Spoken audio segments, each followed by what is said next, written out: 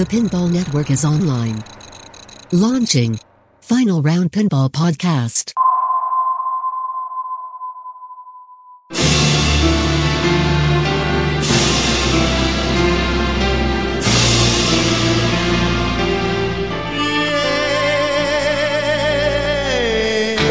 It's player versus player and player versus machine. Welcome to the final round.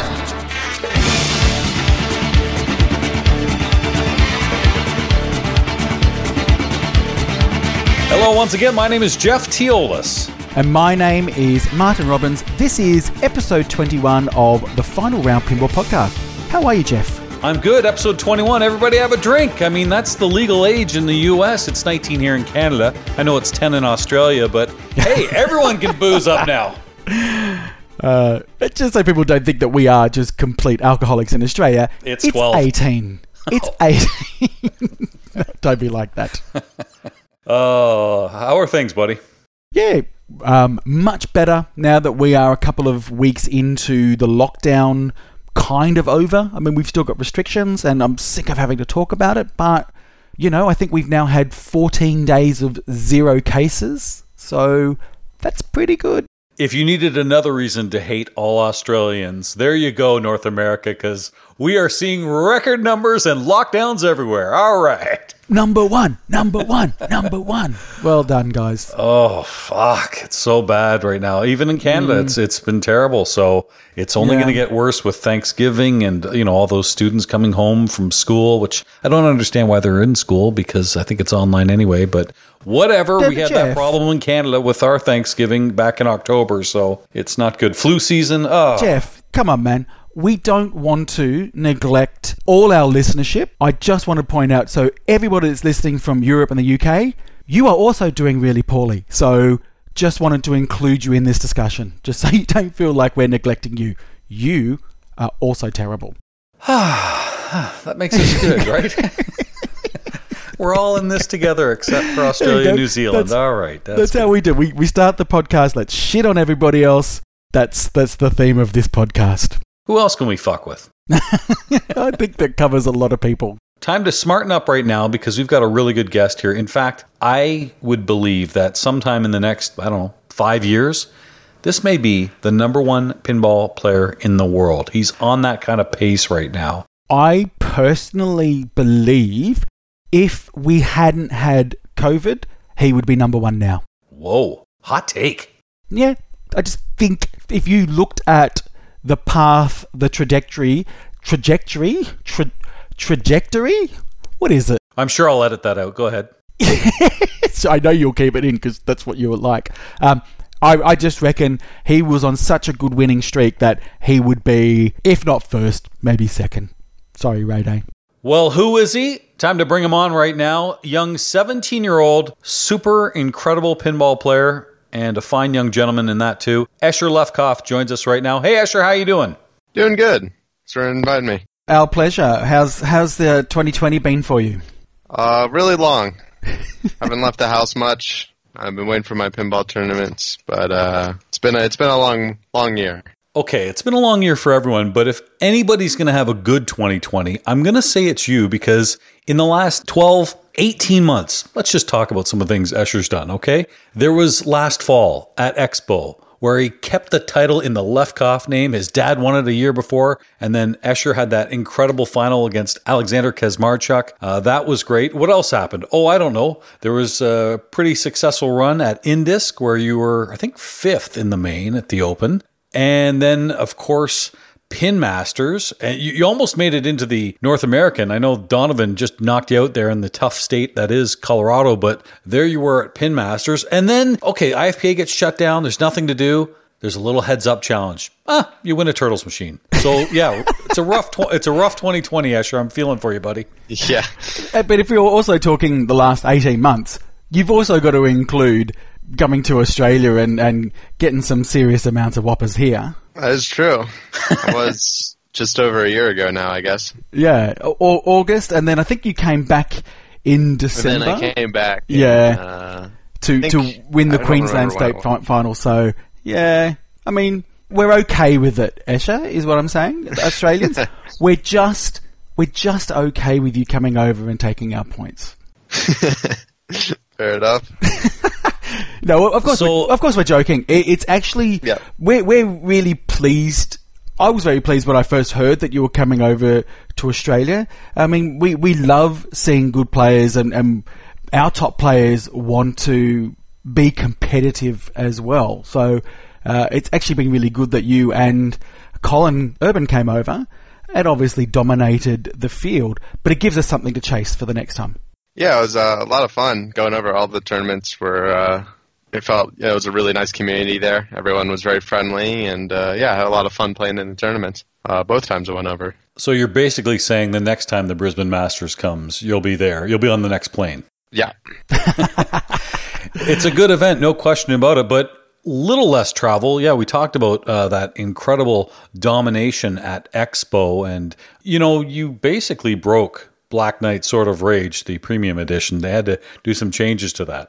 Yeah, I wasn't the main one dominating it. It was actually Alexander was the untouchable on it. He had every time he touched it, he was over $1 billion every single game. And because it got extended into Sunday morning, I got some time to think about it. And I was talking with my dad that night, and we figured that I should probably go first in the morning, because we knew he was a higher seed than me. He qualified. I think he was number one qualifier, if I remember correctly. And we knew exactly what he was going to pick, and decided to go first on the game because I knew I could get $1 billion, but I can't get $3 billion. And kind of figured out that it's just like, if I can step up and put a couple $100 million on my first ball and put the pressure on him, maybe I have a good chance at holding on to it. But the other side effect of that is I played long enough that the flippers actually were getting weak, and you could only shoot the center ramp from the right side sometimes rather than every time. And that really worked out in my favor. That's a brilliant strategy. Martin, do you realize how few people can actually use that strategy, that can play that long, that can weaken the flippers? My strategy is to play so long that I break the machine. Yeah, I mean, that's often a strategy I go with. It never succeeds, unfortunately. Yeah, the only game, Black Knight Sword of Rage Premium, not even the Pro, it has to be the Premium, is the only game that's even a reasonable idea, because of how it used to work before, I guess. I think there's new code updates that make it a little bit more bearable, but before you would just shoot the center ramp every single time, and you would play on the upper playfield forever, and you would start multi-balls and modes, and everything was on that ramp, and there was no danger whatsoever because it was the easiest shot in the game from both flippers. So it was a very long playing game, to say the least. Would you say, therefore, the Pro is a more enjoyable game? Yes, very much so. The Pro has a lot more to it, I would say, rather than just keeping it in the upper playfield. And risk-reward is actually in the game because you actually have to shoot the flail, and you have to shoot the lock stand-up target, and you have to do all this rather than just shoot center ramp, get to the easy catapult multi-ball, and then when you're in multi-ball, then do all the dangerous stuff. But on the Pro, you don't get that multi-ball, and you got to do the dangerous stuff yourself. So it's a much better game to play. Because it was sort of leading to, and it's a question that I do ask a lot of the top players, and you're currently ranked 6th in the world, which is pretty amazing in itself. But do you find that really when you are playing a machine, you are really thinking about the competition and the tournament, or do you still play for funsies? So that's the strange thing, is when I'm playing, I don't really remember that much of what I'm thinking about, but it's not usually based on the game, really. Thinking about other stuff, thinking about the music I'm listening to or the situation that I'm in, rather than, like, oh, I gotta do this and this and this. And because I've played all these games so many times now that I have a plan and I know what my plan is and I stick to the plan. And sometimes you get into scenarios where you just have to, like, do I stick with the plan or do I swap here? But again, most of the time in your plan, you have that already kind of mapped out. It's actually pretty rare in tournaments that I run into a situation that I was not ready for. And so when I'm playing games now, it's kind of just like, stay concentrated, hit your shots, don't panic, be calm. Escher, you play with headphones. Not a lot of people do. I have sometimes used them. It depends on what's really going on in the background. So you just mentioned that you're listening to music. I wasn't sure if it was just noise cancellation. It really comes down to tournament, actually. I don't listen to music that much anymore, but Pinburg's one where I always listen to music on the stage because the noise canceling isn't enough, and I can still hear the commentators. It's the only tournament like that, and it's really not that big of a deal, but it can get pretty distracting sometimes. But most of the times it's just noise canceling, so I just can't hear people around me in like other conversations and get distracted. But most of the time it's just nothing, noise canceling. So one thing I've known about you, Ash, and you know, it's kind of strange that we've sort of watched you grow up with pinball, but one thing that you've really become is the source of how to play a game, particularly when it comes to rules.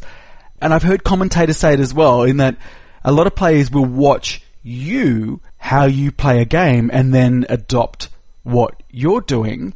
Is that something that you consciously wanted to do, was to be the person that had all the rules knowledge, or it's just something that's natural to you? So it's kind of funny you bring that up, because in my free time I play a lot of video games, right? And whenever I do something in a video game, for example, it's never the meta or the correct thing to do. And it's really frustrating because every time in pinball, it feels like I have this natural ability to like figure it out instantly that I wish I could apply to other stuff as well.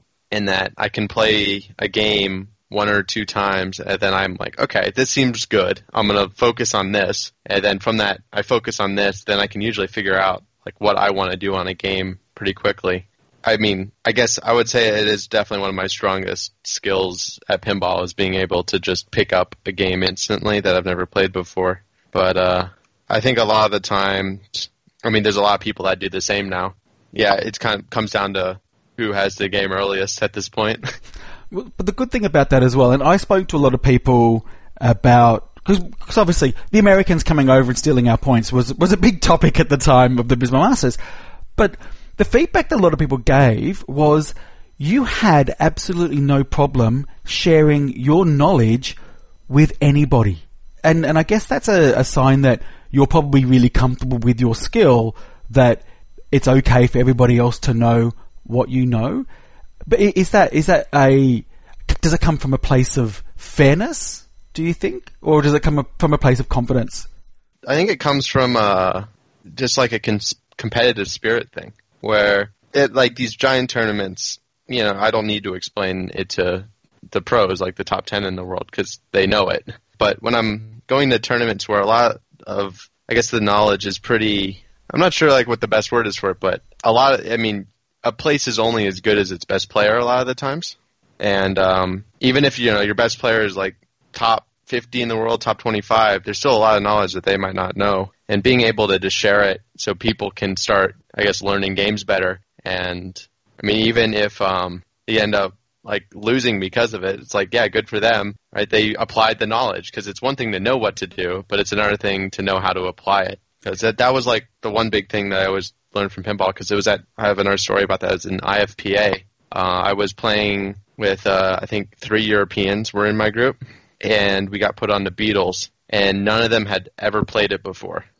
And if you know anything about Beatles, you know that the game's already over at that point, especially a hard-playing Beatles, because if they don't know to pick the multi-ball in ball 3, I mean, that's the majority of the points in the game. So I decided to explain it to them instead of just getting the easy win, because that kind of felt unsportsmanlike.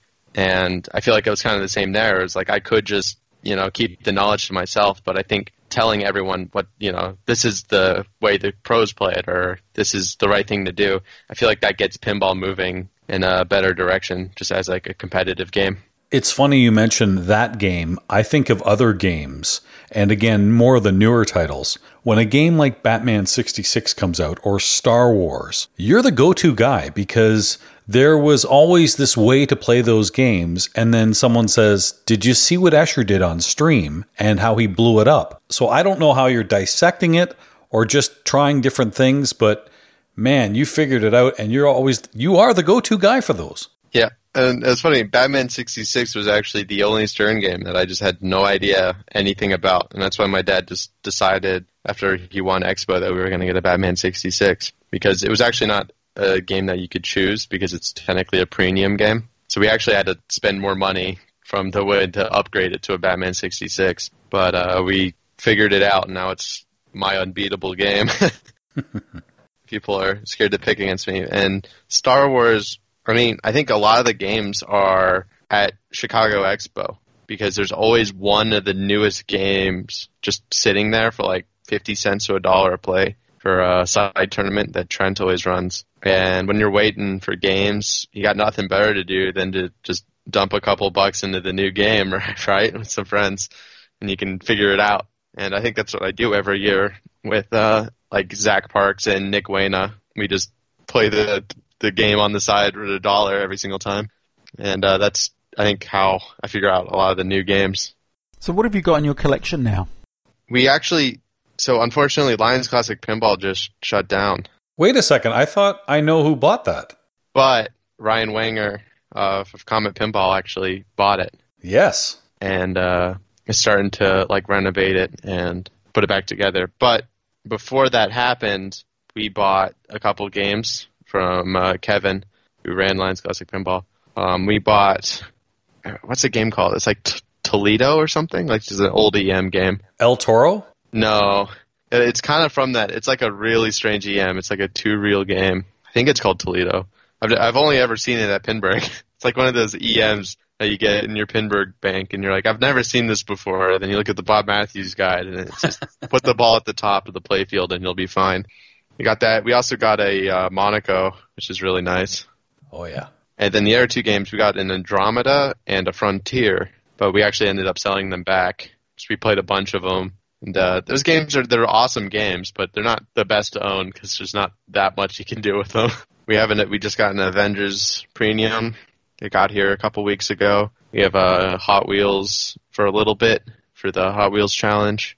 And then, so we have, I'm not sure exactly how many games we have, but there's a few in the barn. Yeah. Well, the variety of games certainly helps you with different types of tournaments. I've noticed the progression in Pinburg. I think it was 11th 2 years ago. Last year, 6th, very close. So I know that's kind of the next threshold for you. You've already won Papa. That was exciting, almost 4 years ago now. But I know Pinburg and something like the IFPA World Championship, those are kind of the next ones for you. Yeah. I had a really good opportunity this year at Indisc, but I was really running out of stamina, and at the time I was also super sick with whatever was going around. I don't know. You were there, right? Yeah. Did you end up getting the Indisc sickness? No, I stayed away from Johnny Modica. Fair enough. Yeah, everyone from Colorado had it, but I was pretty sick in the finals, but I wasn't playing well either. I remember just barely making through high stakes right afterwards. But that's okay. You made up for it at Pin Masters, where you didn't just win, you dominated. And did you get 3 hole-in-ones to finish it off, if I recall? Yeah, not only did I get 3 hole-in-ones, but the round before I also got 3 hole-in-ones. Oh, so the last 6 holes of the tournament, I only got hole-in-ones. So, yeah, I played really well that day. What do you think has been the formula or the key to your success? What is it that has made you a top player now from when you were playing? Obviously, playing when you're young, that's going to be a big advantage. But what do you think throughout those years has really been something that you think has been the key to being a good player? A lot of people don't think this, but pinball is nearly 100% a mental game at a point, especially in the top, I would say, like 25. Once you're playing against the best, everyone has the skills. Everyone has the knowledge. It's just who can apply it the best. And the best players, like your Keith Elwins and your Yorians and your, everyone in the top that's known as like one of the best at the time. They're the most calm, collected people that can just play. And they apply everything. They don't panic. They don't worry about it. And they just go. And that's the one thing I've been really focusing on is my mental strength in game, like staying calm, even if I'm playing poorly, be able to recover. And I think that's a lot of people like skip over that. And they're like, oh, I lost because I should have drop catched there, or I should have live caught, or I should have bounced, and I need to start applying it better. It's like, you know how to do all those things, and you can do it every single time when you're playing at home. And that's the problem, right? It's being able to just tell your brain, don't freak out, and to be calm. And yeah, because there's so many good players now that, especially at local tournaments, they dominate. But every time they go to a big circuit event, they crumble under pressure. That's just because they haven't played enough and they don't focus on their mental game enough. So do you think pinball has made you a calm person, or were you naturally a calm person and this kind of format benefits somebody like you? Or do you have to work at it? I think I've been, especially because that was my main thing as a kid, is if you look back at some of the old videos of me when I was playing, like I think when I took 6th at Pinburg when I was 11 years old or whatever, I was hyper. I was jumping around, I would talk a bit, and I feel like beforehand I wasn't calm at all. And especially even when I was 13, when I won the World Championships, I was still talking, I was super jumping around and all that. But I feel like from then to now, what's made me a better player is the ability to just take it slow and calm down and focus. Marty and I were both there when you won that at the age of 13. We watched you in the fist pumps on Jungle Queen and going toe-to-toe with Bowen, beating Josh Sharp in the tiebreaker. It was a clinic. Skate ball. I mean, yeah, you get it into the pops and go up and down the B a couple times, a few 5,000s, and you were doing the fist pumps. That was so cool. So the one thing about Jungle Queen is that a lot of people don't know is we owned a Jungle Queen for 4 years before then. And in the Bowen tutorial, a lot of people play for the scoops, right? But both my dad and I agree that I don't think that's the right way to play it, especially in tournament head-to-head, because the scoops are great, but it's kind of, I don't know, it feels slow. Mm-hmm. But if you can get the B every single time, you can shats both the A and the C. And so how we ended up playing it is that even if you missed the B, you would shoot the top 2 drop targets on either side over and over and over again. Even if they were already down, you would still shoot where they used to be, and it would go into pops every single time. And when you're in the pops in Jungle Queen, they're not dangerous at all. They always either feed to the lanes on the right or the left, or they go up and they give you lanes. So that was actually our entire strategy, is to try and get it up into the lanes to get your double bonus. And then once you have like the B and the C or the A and the B or something like that, you would then get down to the flippers and then just shats the last one you needed to get the double bonus. So, okay, I'm a father, and I was right there with your dad when he was watching you do this, and I think he was on his cell phone talking to your mom about what's going on, and just, it was one of the greatest proud parent moments I've ever seen. And your dad and you have been playing for many, many years. I think you are very fortunate, very skilled, first of all. I didn't use the word lucky. I said very fortunate to have such a great mentor and teacher in an excellent world-class player like your father, because some of these things you're just mentioning, doing that, going first on Black Knight at Expo, I mean, these are brilliant moves. You're very, very fortunate to have such a wonderful teacher in your father. Yeah. I would not be where I was without him as my pinball mentor. He got me from when I was very, very young, just starting to play, to where I was, I guess, going to tournaments. He was taking me everywhere. He was teaching me everything he knew. And he was a very rules-based person himself. And so I really got a lot from him growing up. And it's awesome to be able to share something with him like this. So, yeah. I think he's also exposed you to a lot of the old era games, because that's what I found a lot with the younger players, particularly the ones that I know in Australia. Really, they've been exposed to Stern machines and more recent, whereas you seem, and obviously you're talking about your collection where you've got old EMs as well.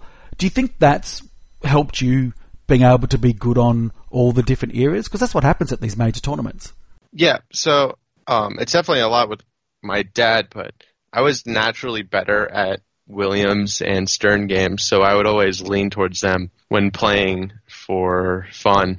But I think the main reason why I had any success on the old and the solid states games is because of Lions Classic Pinball. It's always been like 15 minutes away from my house, and their collection has a bunch of those solid states and EMs, and the tournament was random game selection, the monthly tournament that we would always go to. And so being forced to play these EMs and solid states competitively was a lot of the source of my, I guess, basic solid state and EM skill was from Lions Classic Pinball tournaments. It's good to hear that Ryan Wanger of Comet Pinball has taken that over, and I know you've been working with him for a little bit. I have been, been learning to fix games. Been kind of just like a part-time job, driving over to Lions and fixing games and helping them out. Is there an era that you like the most? I think my favorite era of game is probably Stern, or the newest games. So I guess that's Jersey Jack games and Stern games and games like that.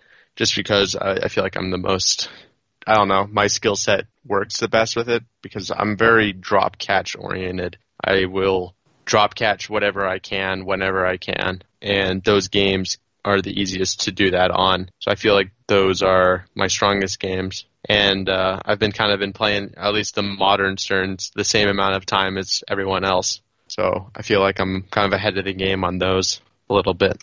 Do you remember the moment you learnt to do a drop catch or a live catch? And the reason why I say that is for those people that are listening to the show that are still trying to improve their skills, I guess the question is, did you practice that or was it something that just came naturally to you?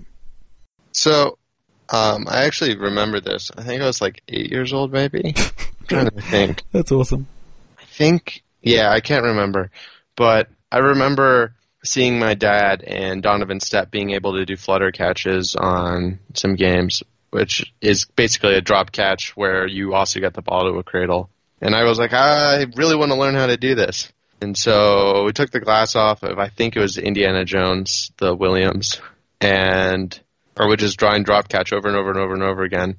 And then about a year later, after practicing on Attack from Mars and games like that, my brain just kind of figured it out and started applying it.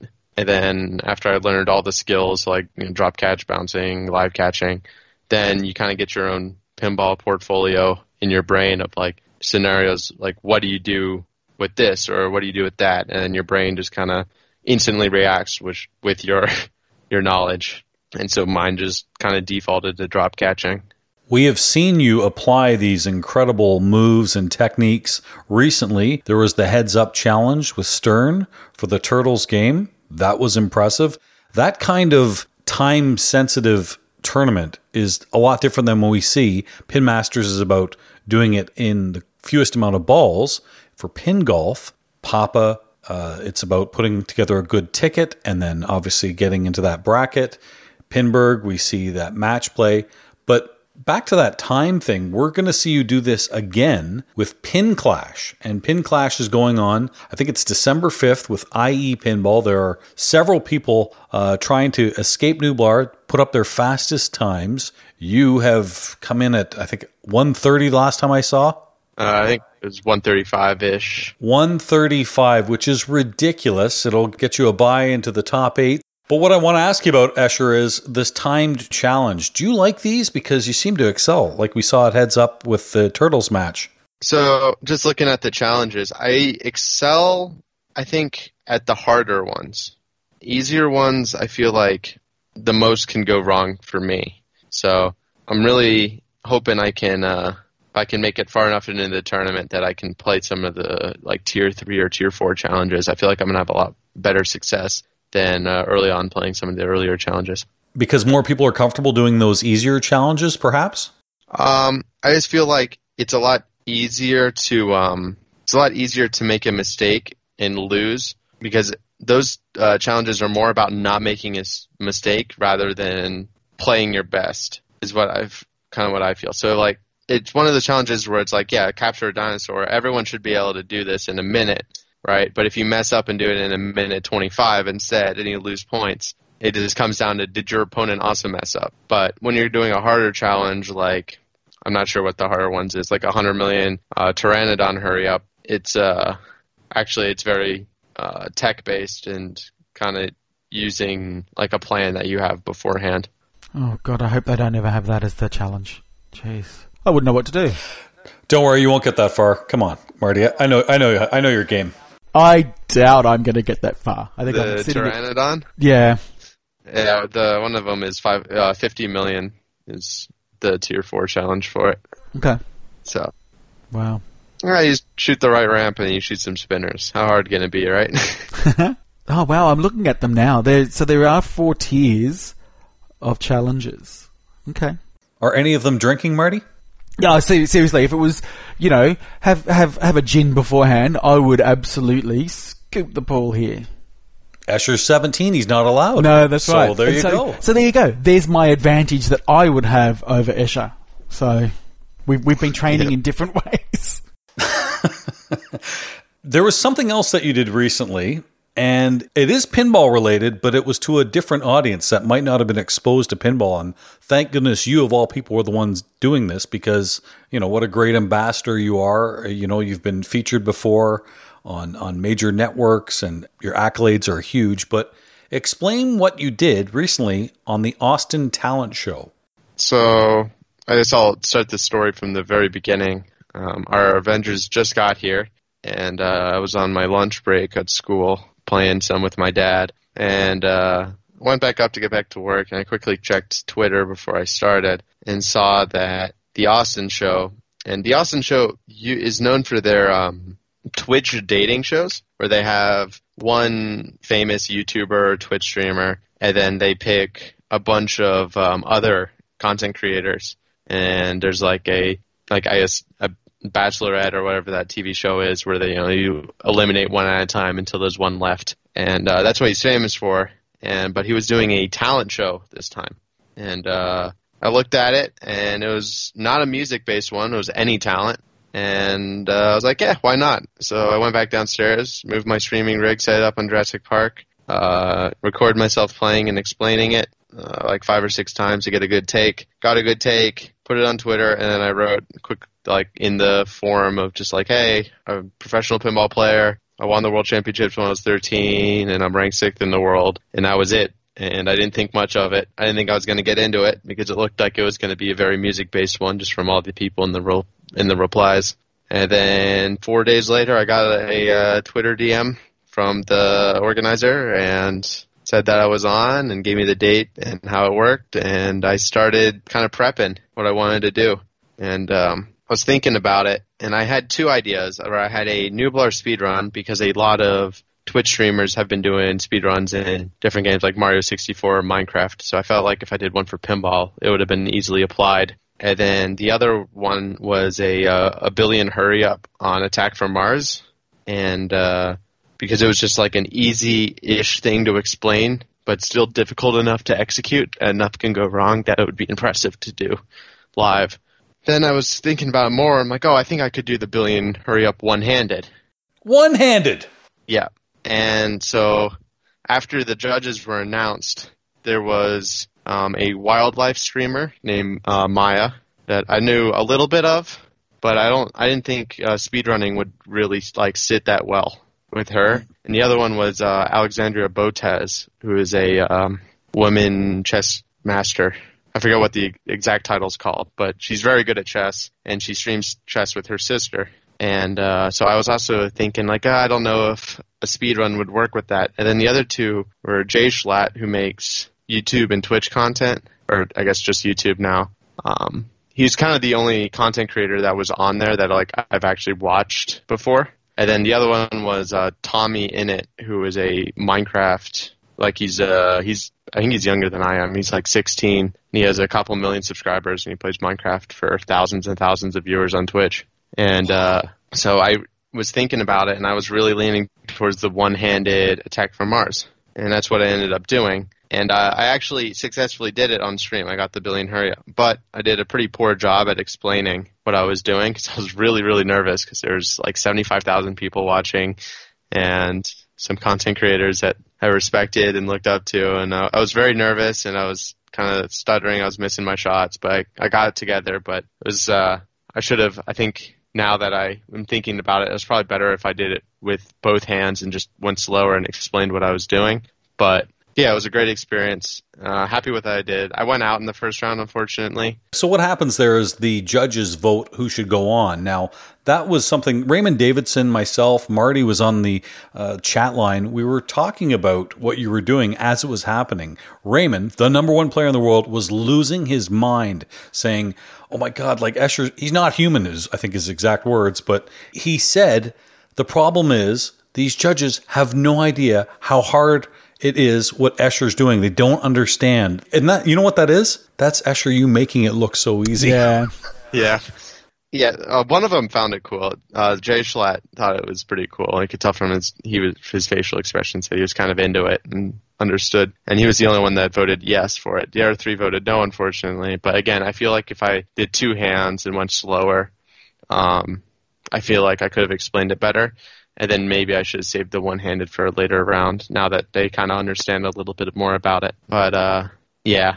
So I was kind of a bummer. But after I went out, I was still live on my Twitch account. And I think my Twitch went from, I think it was like 400 followers that morning to 4.3 thousand in probably 30 minutes. That's pretty cool. And I peaked at over 4,000 viewers for a while there. And it was an incredible stream. Marty, you're at 4,000 followers now, Yeah, I do. Melbourne Super Bowl? Yeah, all the time. Yeah, of course. Yeah.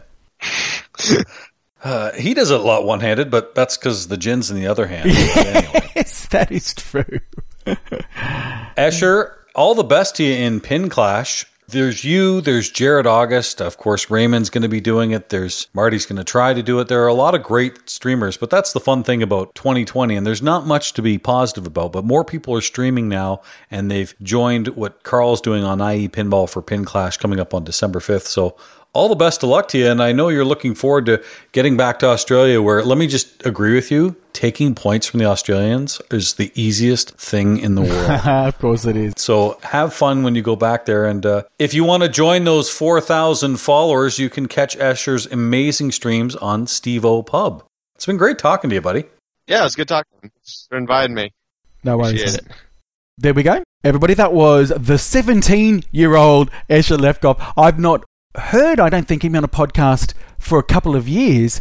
What did we learn about the latest Escher Lefkoff? Super mature young man. I mean, the skills are there, but I was actually more impressed with the mental attitude and certainly the adjustments he's made, even from Papa 20 at 13 when he won that. He said he's learned a lot since then. We've seen him do it on streams. I mean, he has the complete game. When Keith Elwin was on the show on episode 10, we said, is it more important for you to be the best pinball player in the world or the best designer? He went with designer, and I said, well, who's the next superstar? Who's going to be the next greatest of all time? He said Escher. Yep, I agree.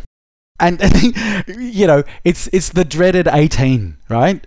Is the big number, because when the young kids that we've seen get to 18, that's when there's a possibility of something else coming in their life that could be more interesting and therefore takes over.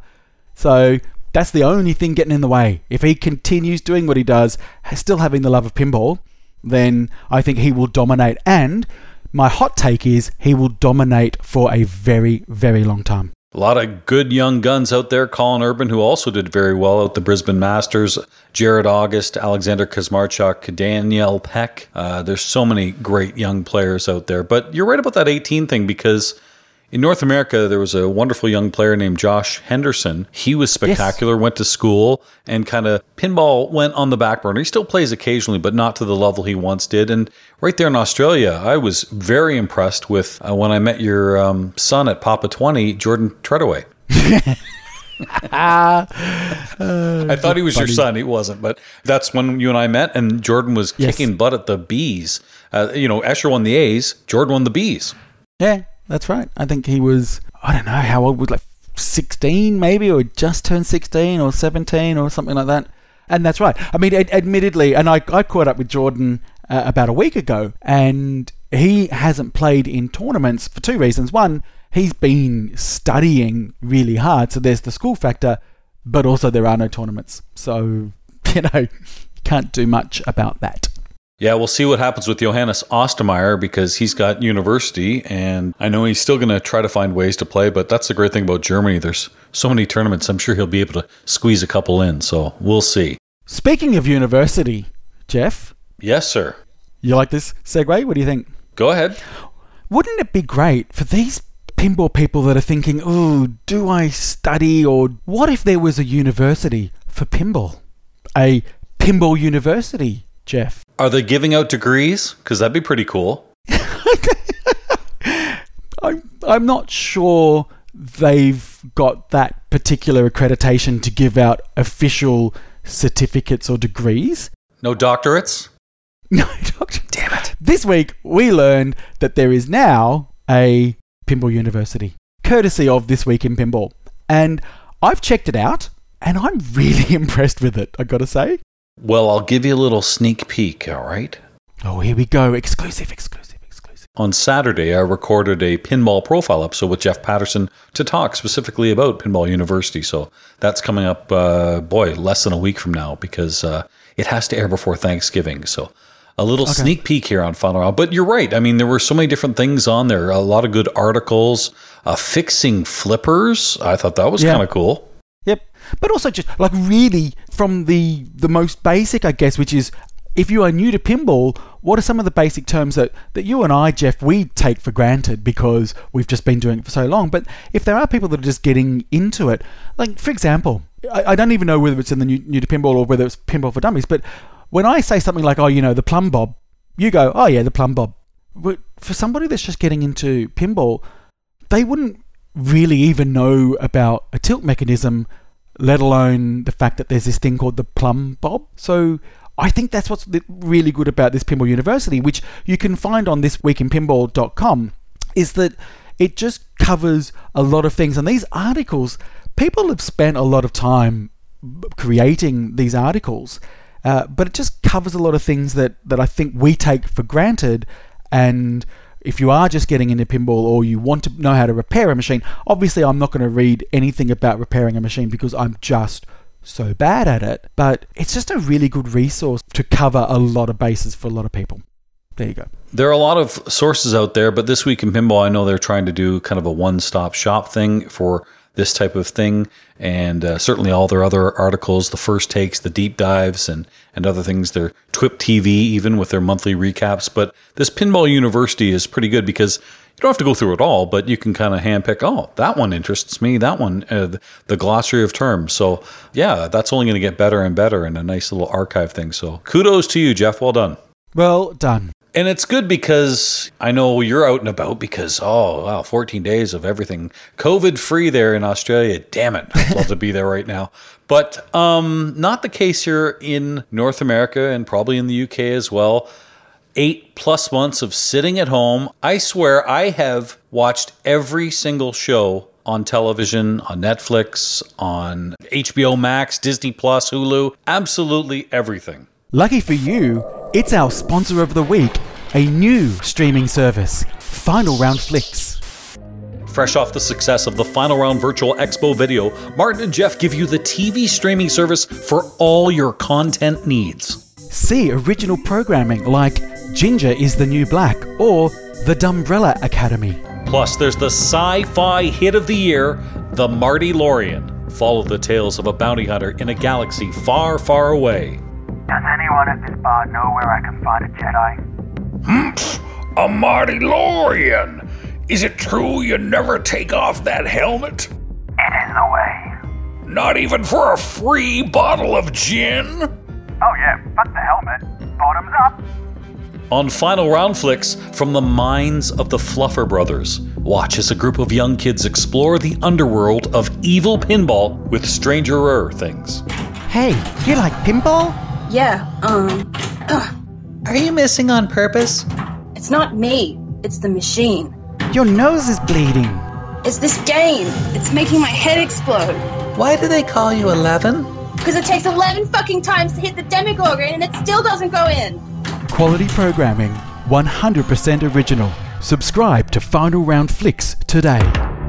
Speaking of watching things on streaming channels, what have you been up to, Marty? Well, I think I've been up to potentially the same thing that you have, in that I think we've both got to play some new games in the last fortnight. Is that true?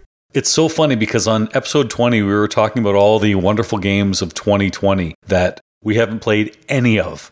And we just went, you know what? This is stupid. Let's get out. And now you can. I just masked up and went and did it anyway. We played a lot of new games. Do you know what we actually have? And the first one I want to bring up, because if you remember on episode 20, we were our usual douchebaggery, which is the name I'm going to give us. It's the gold standard, damn it. It is the gold standard of ass-holery. We were, in particular to Ryan C. that was on, and even though we were both involved, I was the spokesperson for our douchebaggery when it came to taking the piss out of Ryan's review of Guns N' Roses. That was 2 days before I got to play Guns N' Roses and probably about the same time that you did. What do we now feel about Ryan's review of Guns N' Roses? Truer words never spoken.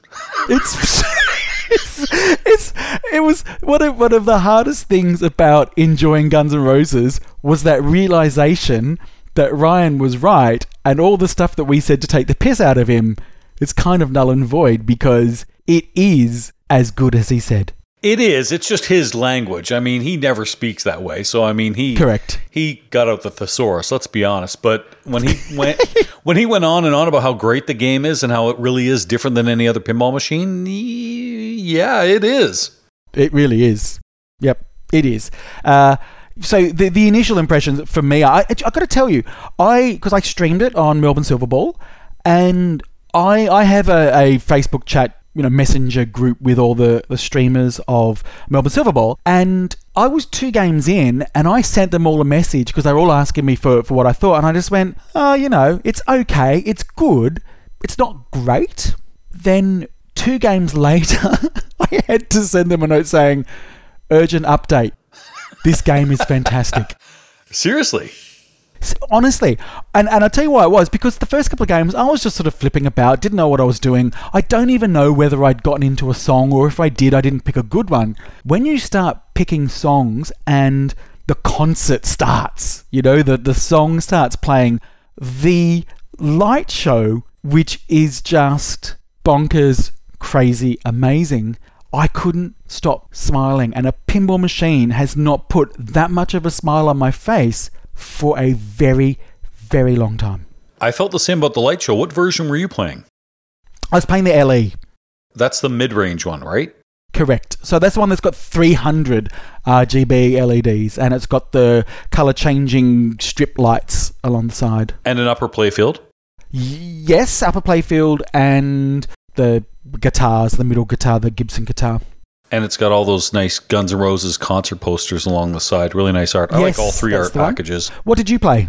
I played I guess it's the SE, just the standard one, the regular one. Okay, what do you think? It's funny because Ryan was saying, you didn't get the full experience by playing an LE or the CE. Really? Because I didn't know any better. I was still pretty damn impressed with the SE. The standard edition was spectacular. I played it several times and I kind of wanted to play all the different songs. Okay, you got to find some negatives, and it's hard to find negatives. This is a negative that's actually a positive. As I was playing, I was hoping someone else could play. I was by myself, so I could watch up. I wanted to see what was happening. So this is going to be a great multiplayer game because there's a lot to see. I absolutely agree with you. I didn't pay attention to the screen, and every time I did, I pretty much just happened to see a bloated axle, so I was fine. But here's what I think they've done really, really well. The light show integrated in the song that you're playing. And the example I give, I kept choosing Live and Let Die. Of course. Because the light show for that particular song is epic. Not saying that the others aren't great. That one just happens to be epic, and what it does is it showcases the song itself. It's almost like it's almost like they've stuck this song into some artificial intelligence programming that analyzes the song and says, here's a completely designed concert light show based on what we're listening to in the song, and each of the songs has a completely different light show, but it just is a visual representation of the audio track. I don't know how they've done it, but it's why, when Keith Johnson was on the show, he said one thing that they really underestimated was the time it would take to do all the light shows. I can understand why, because the light shows are that complex. Worth the time to put it in, because Absolutely. It probably prolonged things, but you want that finished product to be great. And they probably could have released it without that, but it wouldn't have had the wow factor that you and I are talking about. Other podcasters, other streamers, other publications are all talking about, when they talk about Guns N' Roses and that unique light show. So it really is more than anything else we've seen. So, I did see a guy. I was playing at our distributor friend's Player One in Mississauga, just near the Toronto airport, and it was just me and Jerry Power, and then some other guy came in that was kind of a collector, and he reminded me of what you're hearing about on Pinside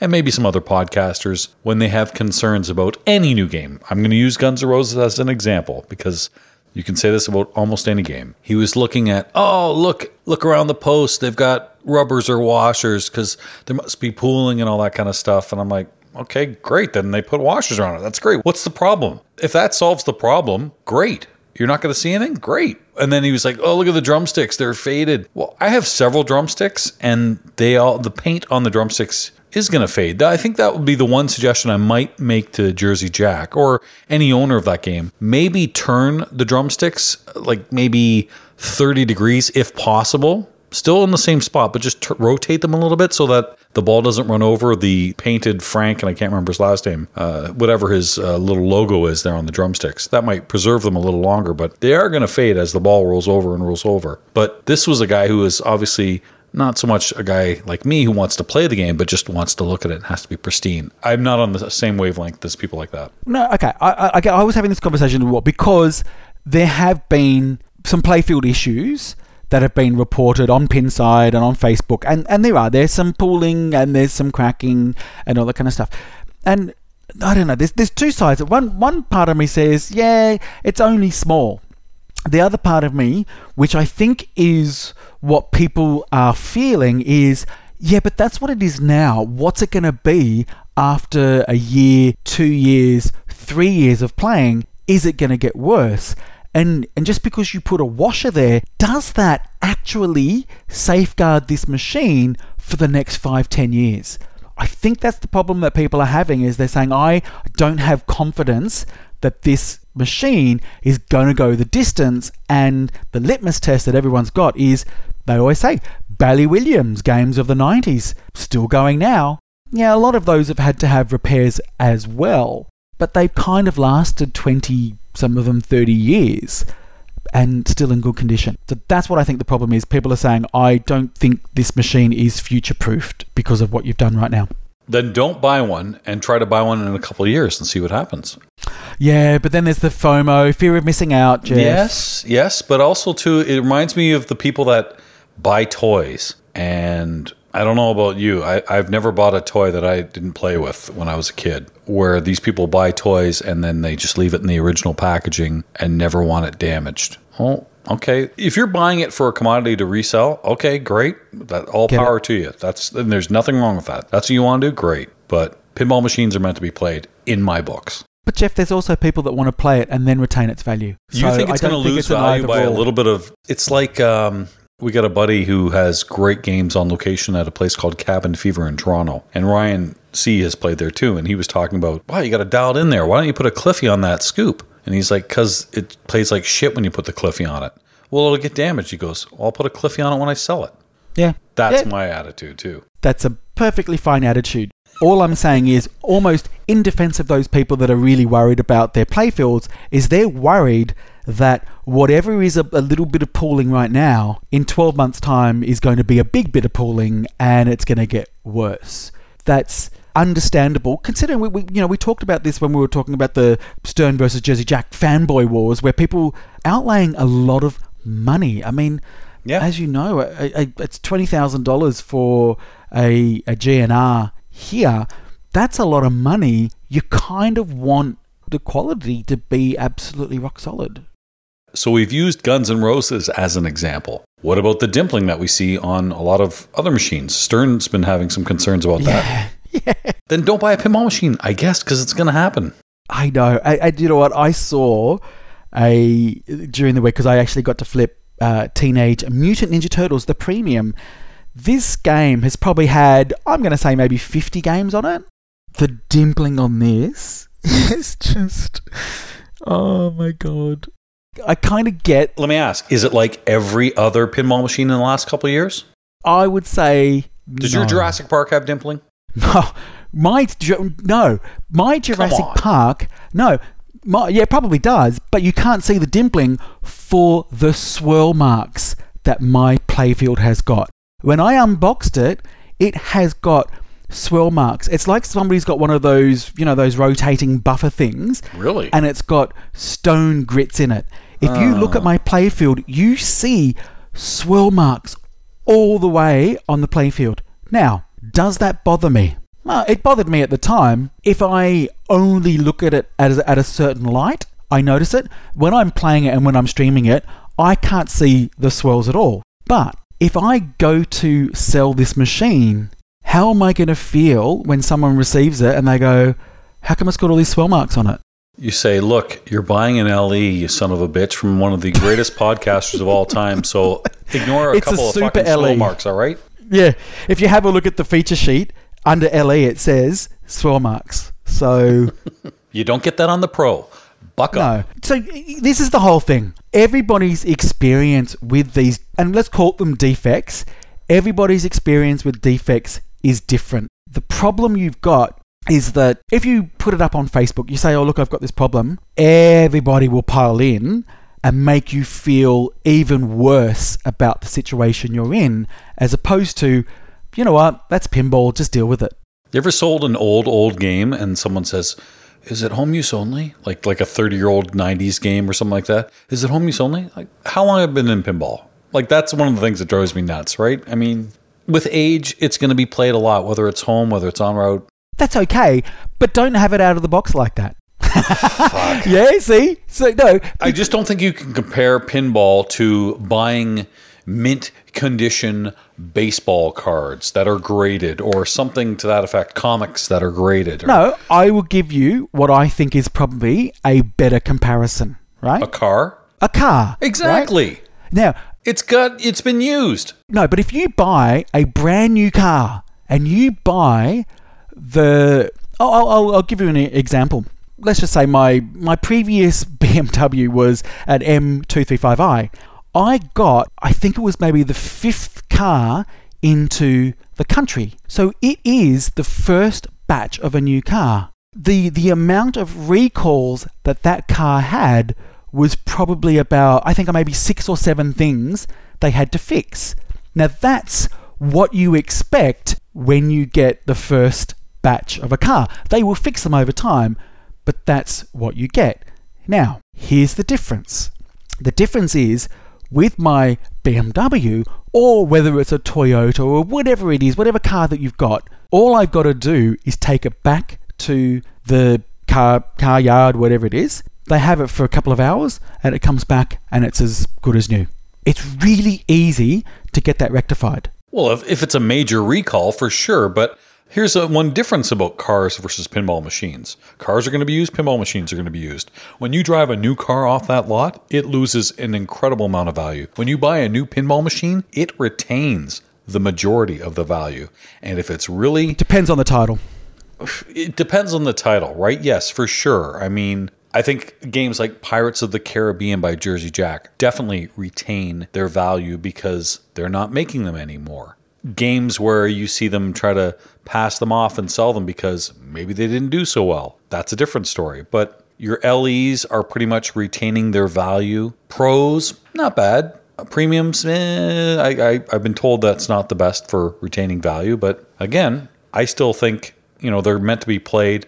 They're going to have a couple dings here and there. I don't want the artwork faded or big gouges in the play field or broken plastics or things like that, even though those are replaceable. But if it's been played, it's been played. I don't know. Yep, you're missing my point because you didn't let me get to my point. Oh, snap. Ready? You ready? Yeah. What I'm saying is the major difference is how the problems are rectified. The car companies come out and say, hey, this is a problem. We recognize it's a problem. Here's the fix. We want to fix it. It's going to cost you nothing. There's a bit of an inconvenience because you've got to drive your car back. In fact, my last time, they actually paid for an Uber back to my house and then back to the car yard in the afternoon. But I guess the difference is that they're up front. They say, yep, it's a problem. Probably because there's human safety required. This is what's frustrating a lot of people. It's not necessarily the defects. It's the fact that people aren't admitting that it's a defect. They're saying, well, that's just part of pinball these days. And you're saying that as well. That's pissing a lot of people off. That's the point. There you go. We're done. We okay now? I'm afraid to talk. I don't care. As I've said to you, I don't care. I've got a Jurassic Park that has got swirl marks all over it. My flippers died and I had to get new coil stops. My Raptor Swirl pit. marks all over it. Give me a break. I'm afraid to put a black light to that. I know how much you like Jurassic Park. Oh, my favorite movie. Oh my God. Best theme ever. No, but my Raptor pit gate that comes up and down stopped working and I had to repair it. I've had to just fix this. I still don't care. That's my personal opinion. All I'm saying is I think it's okay for people to react differently. That's all I'm saying, Jeff. Of course it is. There is a right reaction and a wrong. No, you're right. Listen, at the end of the day, it is a lot of money putting it in there. You are saying that the pinball companies are not admitting that it is a problem. I think what they're actually doing is admitting they can't solve the problem. So therefore, there isn't a problem. Do you remember a couple of episodes ago I said to you there are two things that make us angry. One, when there's an injustice, and two, when our standards aren't being met. Which one do you think that this falls into? Is it number 2, Alex? Yes, it is. Well done. It's when our standards aren't met. We have a standard in our mind that says this machine, if I'm spending $20,000 on it, needs to be perfect. And if the manufacturer says, hang on, it is perfect, and we say, no, it's not perfect, then we get angry because our expectations are not the same. You know, with the dimpling and stuff, we saw that slow motion video we both loved with Jersey Jack's Willy Wonka, and just simple shots where the flipper would hit a stand-up and the air the ball would get. Yeah. Kind of makes sense why we're seeing some dimpling. It does now, doesn't it? There is so much more air in the balls than we expected, that I'm used to. Okay, enough Guns N' Roses talk. You did mention you played Turtles. Was it a premium? It was a premium. I only played 2 games. I was actually over at someone's house to pick up my new PlayStation 5. So this was at Eric. Thank you again, Eric. You're amazing. So he's got us, "I'll just have a couple of games on Turtles." So I did. It was a premium. I'm going to stream it in a couple of days. And I really, really enjoyed the 2 games that I had. Okay. I played the Pro version. Same day I played Guns N' Roses. I actually played 4 machines I'd never played before, so that was one of the ones I played. I enjoyed it as well, too. I mean, if I'm comparing to the other games I played, I have to think, am I ranking it or am I saying did I enjoy it or not? If I'm saying did I enjoy it or not, yes, I enjoyed it. Out of the 4 I played, it was my least favorite, but they were all games I liked, so it's not really a negative, but I'm just saying I've played games like this before. I was very confused. It's so funny how Dwight can give us these games that are so bloody confusing, and they are, but again, a lot of Dwight games you just can't walk up and figure them out. Whereas a game like Munsters, the complete opposite, easy to figure out. Turtles, I was very, very confused, and I've seen a few streams. I'm sure I would get it with more and more play, but think of how long it took for you and I to figure out Star Wars, right? And even you know what I mean? It takes a long, long time. But if you're an owner of that game, that's good. You want it to be challenging. Yes. Okay. Yeah. So that's longevity. Yep. So out of Turtles Premium, which you've played, out of the Pro, which I've played, we've seen both streamed. Do you have a favorite or a preference? Because for me, believe it or not, it is actually the Pro. And that doesn't surprise me. I've spoken to a lot of people about Turtles. The general consensus is that the Pro is better. And I will say this as well. I kind of think that that's a bit of a recurring theme, particularly on John Borg's games. And again, this isn't ones and zeros. Therefore, if the Pro's good, the Premium and LE are terrible. That's not the case. I think what you're getting on his games, on the Premiums and LEs, are you're getting bells and whistles, but they're bells and whistles that, might alter the gameplay a little bit, but I think it's a real testament to the Pro. I just think the Pros that he produces are absolutely rock solid, and that's enough game there. That's interesting because they build the LEs and premiums first, and then they pull things back. So I would say I agree with you for a game like Guardians of the Galaxy. I have no need for a premium LE. Those hands are actually in the way. And I know a lot of people that have actually removed the Groot hands. But Munsters, you see a big difference in that John Borg layout with the lower playfield. If you like lower playfields, I'm not a big fan. That is a great lower playfield. I'm not a lower playfield guy, but I mean, give me that over something like AC/DC where it's just simple loops and shots. I think that's a great lower playfield. If you had the Pro, you would still be having an amazing experience. I don't think the lower playfield adds that much. And obviously, I was an LE owner of Munsters. I don't think it added that much of a new experience, just because I think the Pro had everything that you need. I thought it was pretty cool that you could have the multi-balls up and down too. The only problem is you could cradle. That was the one thing that was you could kind of cheat and cradle. So that's a simple code fix. I don't even know if maybe they did fix it. But back to the Borg games, Metallica, I know a lot of people that like that spinner, especially when they get into Crank It Up. I could care less about the hammer. It looks kind of cool, but whatever. But I think of The Walking Dead, it's a lot more money for really one more toy, but it makes that game so much better with, the walker bombs and stuff. But for me, it's just about justifying the difference between $1,500 for a little thing. The one game, and this isn't a board game, it's another game I played this past couple of weeks, was I played Avengers. And the difference between that Premium LE and the Pro are night and day. But I played the Pro and loved it. I've got a Premium on order. It's the Pro I played and still thought, this is spectacular. The reason I ordered a Premium is you're getting a few more things, but had I bought just the Pro, I'd be just as happy. It's such a great game. So I think by the time our next podcast airs, I would have played an LE Avengers. They are arriving in the next couple of days into Australia, so hopefully I'll get to stream it in the next week. So I'm out on any impressions on Adventures, haven't played it yet.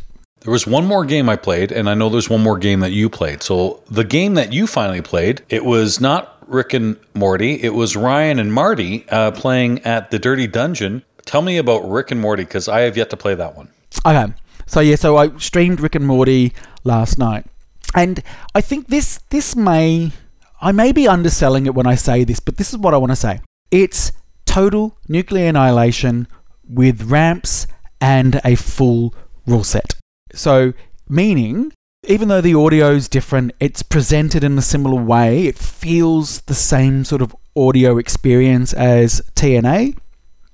It feels like TNA. It looks like TNA, just something up, but it plays completely different. But you can tell that this is the next game from Scott Danesi. I really loved it. Had an absolute blast playing. And, we talk about theme integration. We talked about it before with GNR. Theme integration is off the charts. Theme integration for this, I think, is actually more than Guns N' Roses, because I feel like there's a lot more variety and there is so much more assets that they've got from all the different shows. And the custom callouts that they've done in this game are fucking hilarious. Hilarious that they got Justin Roiland to do all these pinball in-jokes. I am not going to say any of them because I want people to experience them. We just laughed and laughed and laughed. It was such a fun game to play. I've only seen a handful of the shows. I enjoy the shows. I just don't have a streaming service. Maybe we'll have to get it on FinalRoundFlix, but I've only seen a handful of the shows, and I really enjoyed it. I find it very funny. I think Dan Harmon is an incredibly smart guy. I certainly loved his community television show.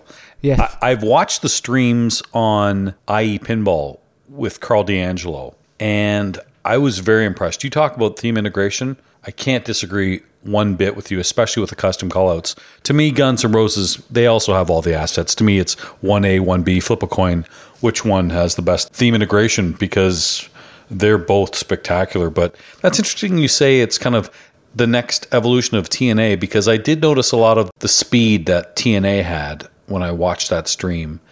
But I like the unique playfield. That's the thing I like the most about it. In chat, people kept saying, how do you feel about that pop bumper on the left-hand side? I really like it. So why? Really like it. In fact, I thought I was either going to be indifferent or it was going to be too random. It's somewhat random, but it makes it so much more fun. Well done. You get full marks, Scott Danesi, for that pop bumper. I think it's really fun. Well, you heard Escher talk about that he bought Andromeda.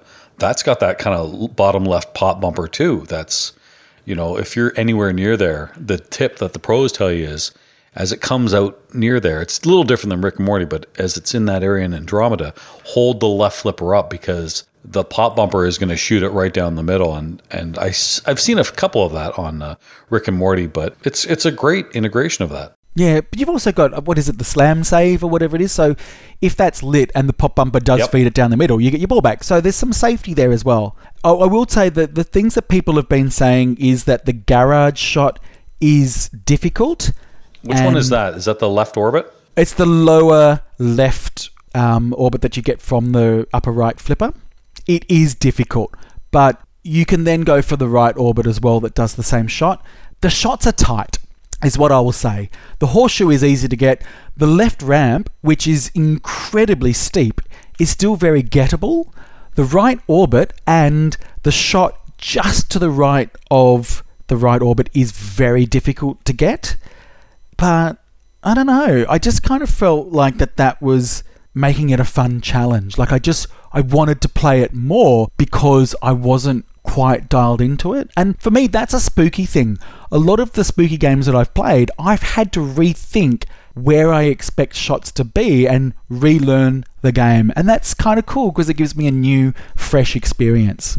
There's one other game that I got my hands on that was new in 2020, and I was so glad to play this. Out of the four I've mentioned, and this being the fourth, this was the first one I played, knowing that I've still got to play Guns N' Roses, still got to play Avengers, still got to play Turtles. This was the first one I played, and I played it several times. Even as anxious as I am to get on these other games, I played Hot Wheels from American Pinball, and thoroughly enjoyed it. I played several games. This is a fun, great shooting game. It is by far the best game from American Pinball. I've said before I like the other games. I can see why people don't or have some concerns with some of the shots in the games. I think this is an absolute winner, and I'm really glad to see American Pinball with this kind of theme that, listen, does it grab everybody? No, but it is a licensed theme, and there are a lot of fans of that. You know what it is when you play it. Good theme integration. I just thought it was such a smooth, fun game, and I had no idea what I was doing, but really enjoyed it. There you go. We said that on a previous episode, that all the people that have played it said they love it. So the only one I got to get to is Heist now, the multimorphic game, which I think looks spectacular. There's the Ranger in the Ruins, and then I've kind of covered it all off as far as new games in 2020. And I'm curious to see what you think of Avengers, the LE. I really enjoy it. They've changed the code for the subway, I noticed. There were some problems with that, so they fixed it in code, which is great. Yeah, good. That's what you do with code. Marty, do you know, once upon a time, this podcast was about competitive pinball? Yes! That was a long time ago, wasn't it? Well, there's glimpses here and there. We talked about Pin Clash. That's coming up. What was your final time for Jurassic Park, just out of curiosity? 3 minutes 38. I think today might be the last day. I'm currently sitting in 20th position. You'll get in. Although there's going to be a lot of sandbaggers, I'm sure, just kind of throwing it in the last second. I saw Raymond put one in today. This is Sunday. We're recording this. He put one in under 130. I think it was 125. 126, 250. I'm looking at the standings right now. I am sitting in 21st. So, I might not make it. There are alternates too. We're talking about Pin Clash. So with all the different streamers out there, IE Pinball, Carl D'Angelo has generously created this wonderful tournament for streaming. And how you qualify for the tournament, because he had so many people apply, was you had to escape Nublar on Jurassic Park. Didn't matter what edition you had, whether it's Pro, Premium, or LE. Escape Nublar is pretty much the same for everyone. And the top 24 times got you into this tournament. Now, the tournament has since grown in sponsorship. Neil McRae donated a Scorbit Scorbitron, or whatever you want to call that, for your machines. There's a lot of cash prizes. Stearns donated a bunch of translights and even a signed Jurassic Park playfield. Carl D'Angelo himself has put up cash for people to win. So this is going to be fun. This is coming out on December 5th. So like we do on Final Round, we always want to let you know about the great competitions that have been happening in 2020. And are there many of them? Well, we have still kept the competitive spirit of this with our own mini competitions. Okay. Although there was another competition too, I should point out, in Boston, or just outside of Boston. Mitch Curtis, he said he was going to do this when we were talking on Pinball Profile. He's their state rep. He has been running, this poor guy, he had all these great machines at a place called Flat Top Johnny's in Boston and other places. He's an owner-operator. And, hell or high water, he's like, you know what, we're still going to have a state finals. So they did. They had it outside at his Fresh Aircade. All the games were outside, and I think that's pretty cool that all these people were proper social distance. They were all wearing masks, lots of hand sanitizer. I think that's cool that people are still finding ways to do that. I watched a stream, actually, Level 1 Arcade in Columbus, Ohio. They were having some neat little challenges, too. So people are still doing competitions. It's not IFPA endorsed, but they're finding ways to do this. So kudos to them for finding safe ways of competing. Yeah, well done. But admittedly, though we do talk about other things, we've still kept the competitive spirit with this podcast, I would say, Jeff, in that we've been running our own mini competitions. And the first one I want to talk about is Star Trek versus Star Wars from last episode. This was Slam the Top 100, which was absolutely fairly drawn. Absolutely. 100%. We let Ryan pick who to go for, which one do you want? I had 2 envelopes sealed. They were completely at random, and he just happened to choose Star Trek, which gave you Star Wars by default. Flip of the coin there, Marty. There was no way that was set up. None whatsoever. None whatsoever. I didn't realize straight away that it was completely fair. Which is weird, because you love Star Trek too, and you didn't get to pick it, so... No, I know. It was weird how that managed to happen. Yeah. And the fact that I dislike Star Wars. Oh, do you? It was strange that, well, you wouldn't know from last episode, but... My God. Yeah. Yes. So, the results are in. Star Trek won with 70% of the vote. Which begs the question, who the fuck were the 30%? Did George Lucas vote himself? What the hell? No, see, again, I think people voted for the better machine, not necessarily the better argument. I think your 30% was the better argument. I'll give you. You had a pretty good argument. And sorry, my stopwatch was broken last week when I gave Ryan 30 seconds to debate. I guess he actually went longer when I looked back. Oops, sorry about that. That is true. Yeah, disqualified. So really what we're saying is Star Wars is the actual winner. So you're not going to be one of those, let's recount the votes, the election was a fraud thing. I've heard enough of that in this side of the world. All right, we're good. We're fucking good.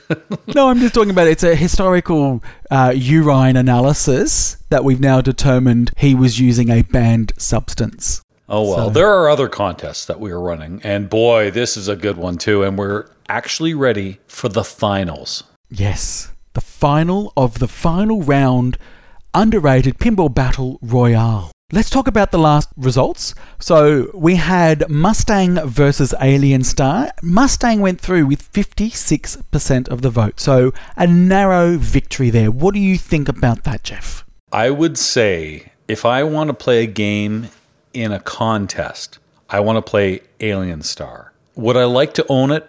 Yes, because of how rare it is. Is Mustang more deep than Alien Star? Fuck yes, of course it is.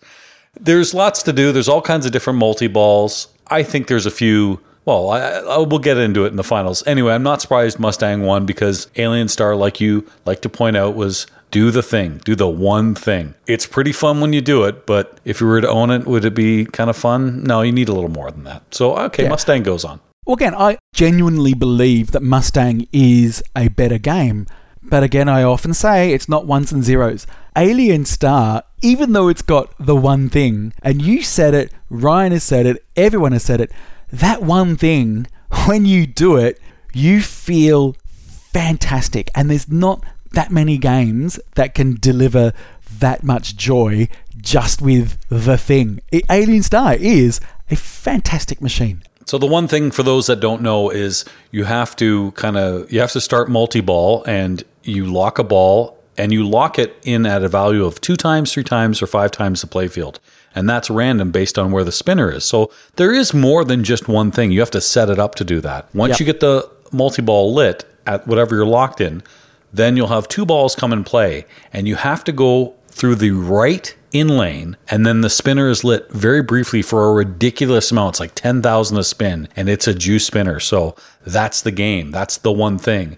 Once you're in multi-ball, 10,000 times the multiplier. So it could be 50,000 a spin. You go down the right in lane and you rip the spinner. It's just so cool. So it's really hard to do. Right, so right in lane to the spinner on the left, and when you do it and you get that massive rip, oh yeah, all the money. It's tough to stage it to make this happen, and the in lanes, out lanes are very, very tough too. So the multi-balls do not last long. So that's what makes the game so wonderful. Anyway, Alien Star, no shame in making it to the semifinals, but Mustang advanced. What about the other semifinal? So the other semifinal was Demolition Man versus The Sopranos. I gotta say I was surprised The Sopranos made it this far. I'm not, because, as I've said, it's just really underrated. I'm not saying it's a better game than Demolition Man. I think I would be silly to say that it's a better game than Demolition Man. I still think that it's more underrated than Demolition Man, but it didn't get through. Demolition Man got through with 70% of the vote. To me, underrated is it at where people think it should be? And I think Sopranos is right. You know, it's not the greatest game. It's not the worst game. It's right where it should be.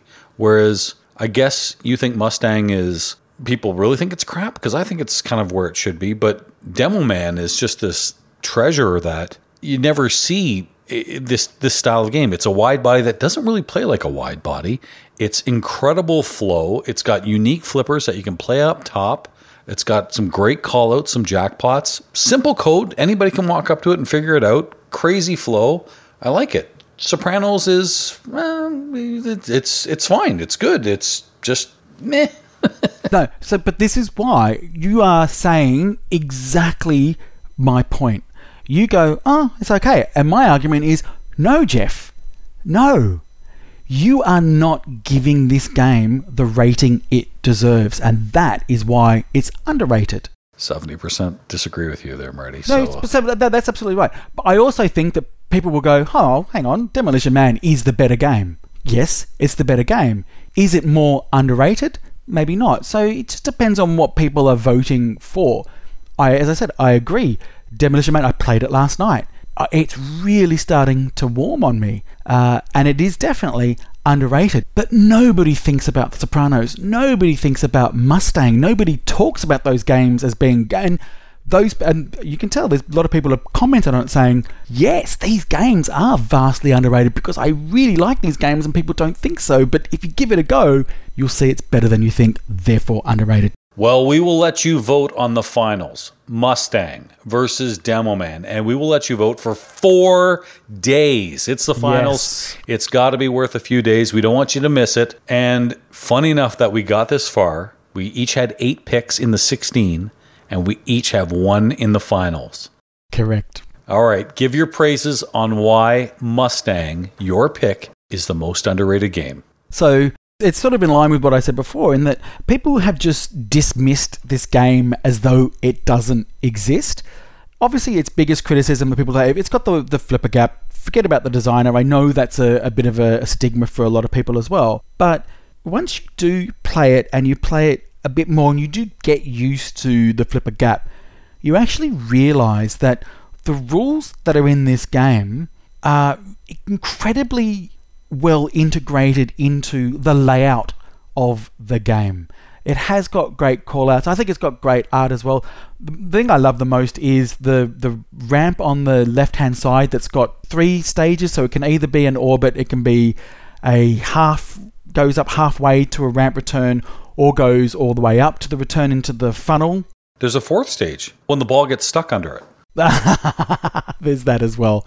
But yeah, I don't know. It's just one of these things. It's got cool modes. It's got a cool way to progress to the wizard modes, mini wizard mode and wizard mode. It's underrated because people just played it at the time and went, meh, it's a car theme. I think it's more than just a car theme. It's a fun playing game. If it was a different theme, it would have been a hit. The one thing that you didn't mention about Mustang, which I think is the best quality of it, is that the risk reward of how many gears do you want to go to get to cash in your jackpots. That is the best thing about Mustang. Unfortunately, there's a lot of multi-balls. There's a lot of extra balls. There are the balls being hung up underneath the ramp. There's the copy and paste Creature of the Black Lagoon spiral thing that really, it just kind of kills the flow a little bit, I find. I mean, doesn't do it for me. It's a good game. It's a good game, no question about it. I think it's right where it should be. Unlike Demo Man, which, let's also remember, when this game was made, Mustang was made not many years ago. They had a lot more technology. Demo Man didn't have that. Still put in a lot in there. Different multi-balls, incredible callouts, including special ROM callouts too, if you want the dirty version. We don't want that on Final Round. We're a clean-cut show on this fucking podcast. But anyway, it's just such a crazy flow game. The speed of that game, you play that, and boy, you're sharpening your skills on that. I think of what Elwyn does on his upper flippers and those tight shots that you have to make, whether it's the side ramp on Jurassic Park, whether it's even on Avengers, he's got one of those. You definitely have it on Iron Maiden with 2 shots there. Demo Man's got one of those, hitting the computer with the tight shot. How about starting the multi-ball, getting it past the upper left flipper? Some good shots in that game. And this, again, is an early 90s game. Demo Man, most underrated for sure. And it's underrated because look at the price of it. That game should be worth a lot more, so you can pick it up. Very underrated. Okay. No, to all of that, I think it's actually overrated. And I'll tell you why. A couple of reasons. First, it is a shit theme. It is a absolute poo theme. Yeah, it's no Mustang, that's for sure. Yeah, wow. Yeah, no, I agree. I think Mustang's a shit theme as well. That's why I said if it was rethemed, it would be great. The problem I find with Demo Man, there's a couple of things. I think art-wise, it's boring. It's really just a very basic art package. The left-hand side of the machine is just a non-event with the car shot, whatever it is. It makes a wide body into a standard body. You got to let me finish my argument. You don't have to interject every time. Oh, just saying. Give me my time. Go ahead. You've had sorry. You have the conch. Go ahead. Thank you. The problem I think with Demo Man is it is flow, and you know I love flow games, so it's flow, but it's only limited to those shots. There's not a lot of randomness. You either make the shot or you don't. Whereas I like games that have got rebounds and things like that. This is very much all the different shots, either from the upper left flipper or the right ramp. They're kind of cool. The other thing that's just absolutely stupid is the claw? It's dumb, and it gets deactivated in tournaments as well. It's just, I don't know, I just have not got it. And the last thing I'm going to say is, against what a lot of people say, the handlebar triggers are dumb. It is not pinball. It doesn't feel like pinball. It's a complete gimmick, and people that play using those are idiots. How do you play this game, Jeff? I've never played it below. I've always played up top because you get extra points for combos and doing it up top. So that has made the difference. Just for everybody that's listening, I'm just saying that for Jeff's purpose. I don't think you're an idiot because you use the handlebars. It was just a dig at Jeff. Don't send me hate mail. Oh, you'll get hate mail. So, yeah, you think the claw is a dumb gimmick. You know, it's certainly not that wonderful rotating Mustang that you're paying ridiculous amounts for. That's a good toy. Brilliance there on that. Also, too, you know what sucks about Mustang? And I'll say this about any game that's similar to that, and thankfully there aren't many. You've got a row of drop targets that are right in the middle of the play field that are dangerous shots. Don't believe me? Who hits the drop targets on Stranger Things? You don't. Why? Because they come straight back. Even on AFM. And that's further away. How many people ever go for the bank to drop the visor? You do it when you're in super skill shot. Excuse me, you're interrupting me. Conch, mine. No one goes for it unless it's a super skill shot because it's too dangerous. Screw that. I'll go my total annihilation shots. Anyway, Demo Man is just flow. The combos are ridiculous. They reward you for the combos. Mustang is way more forgiving because, you screwed up, don't worry, here's another multi-ball, here's an extra ball. You don't get that on Demo Man. You got to be a player. Okay, can I have the conch now? I think we've each had an argument. I think the argument is over. I've just one more. I just want to recount all the stuff that you've just been saying. Sure. Because really what you're saying is, people don't go for this. You are now talking about 90% of players that aren't in the top 100 in IFPA. People that just enjoy games for fun play that way. They do hit the center targets. And also, if you're going to start talking about center targets being a problem, then discount almost every EM or solid state game that's ever been made. I think they're fun. Okay, I've destroyed the conch. There's no more argument. Fuck, where'd it go?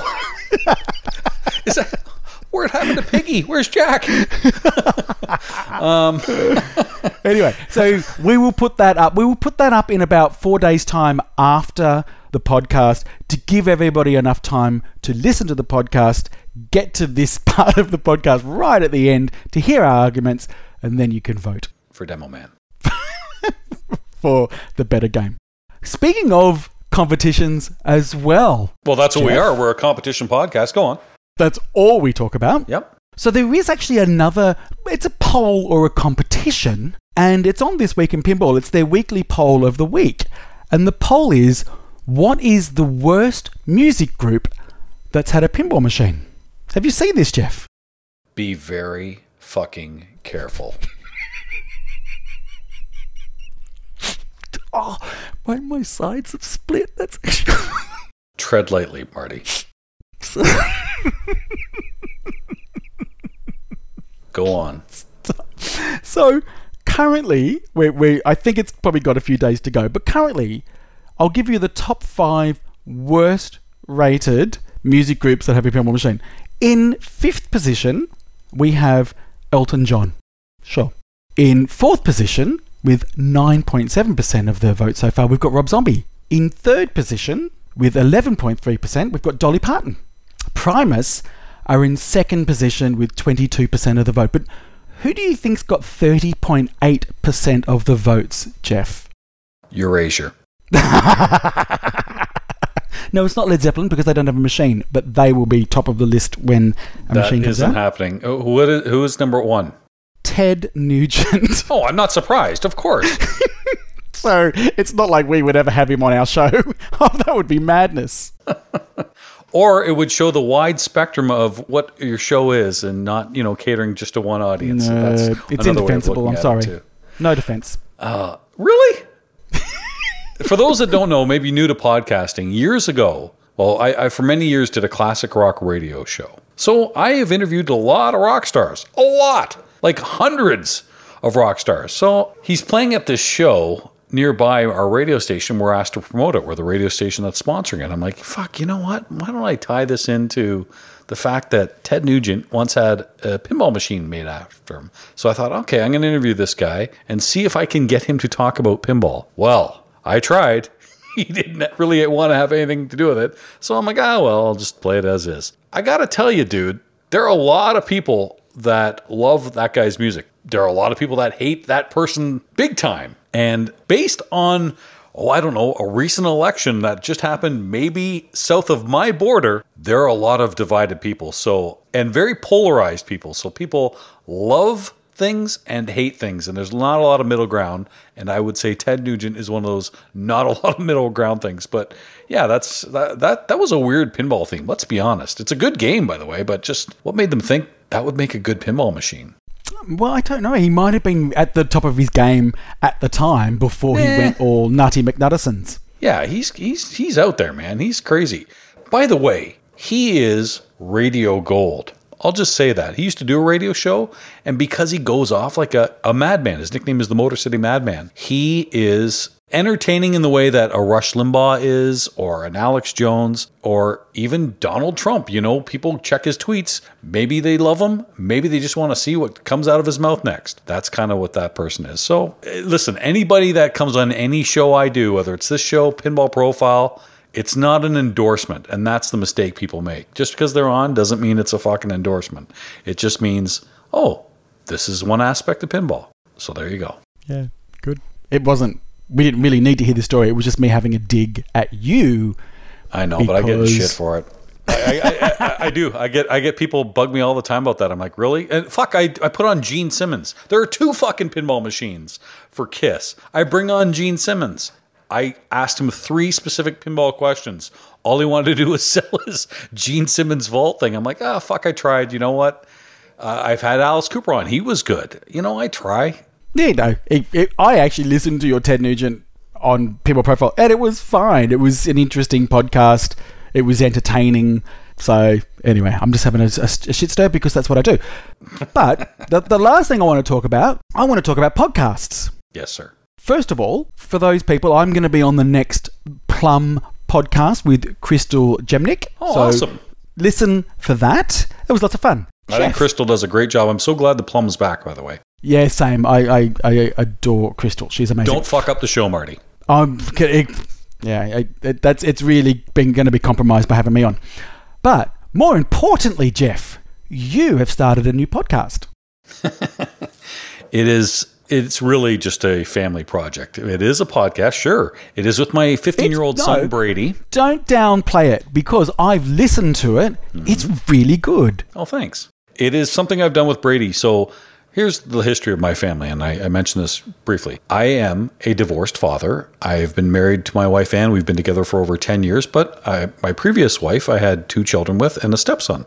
So those boys are still the most important thing in my life. And, because you're a divorced dad and they live 90 minutes away, I'm a weekend dad. So one thing that Brady and I have always done, and he hasn't lived with me since I was 2 years old, but, he doesn't have the memory of ever living with his dad. And I'm speaking to a lot of divorced people out there, right? Like, I'm not the only one. There's about 70%. This is the one bond that we have, and it's Star Wars. We both absolutely love it. We both got into it at the same time. And it's neat for me to see that kind of youthful excitement that I once had in my son.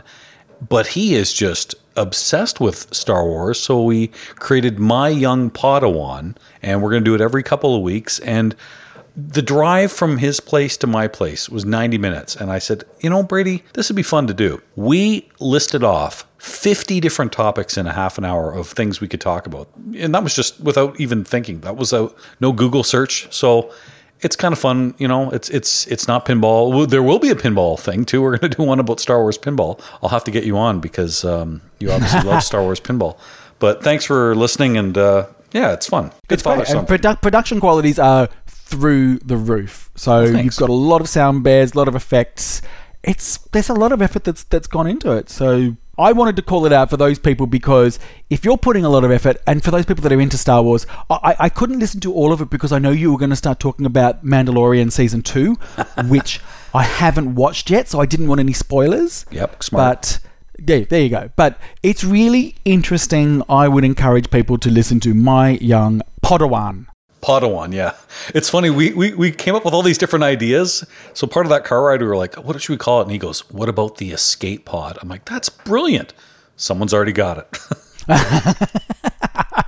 We came up with all these different funny names, like hello there, because we love when Obi-Wan says that in episode 3. Yes. Someone's got a hello there. I'm like, fuck. So anyway, we came up with My Young Padawan. Anyway, thanks for the plug. Appreciate it. And that's right.